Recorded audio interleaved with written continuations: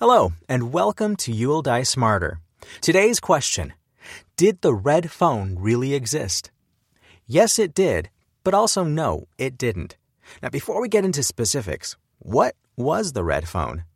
The red phone was said to be a direct line of communication between the Pentagon and the Kremlin in Russia, set up in August 1963 after the Cuban Missile Crisis of the previous year.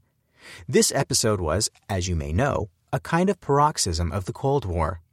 The Americans and Russians were never as close to war as they were when Moscow pointed missiles from Cuba at the United States.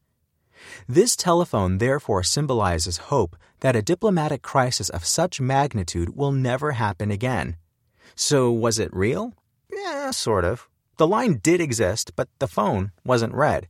Actually, it wasn't even a phone. The red phone was actually a telegraph line that went from Washington through London, Copenhagen, Stockholm, and Helsinki before reaching Moscow. It could be described as looking like a fax rather than a telephone. But why red? Red expresses urgency, not the reality of the telegraph line itself. Similarly, we have hotlines for urgency, but this obviously doesn't reflect the literal state of the line.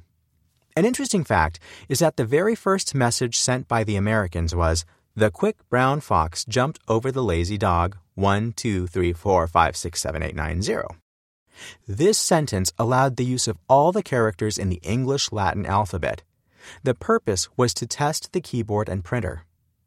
The red phone line was used several times, including during the Six-Day War in 1967, the Turkish invasion of Cyprus in 1974, and the Soviet invasion of Afghanistan in 1979.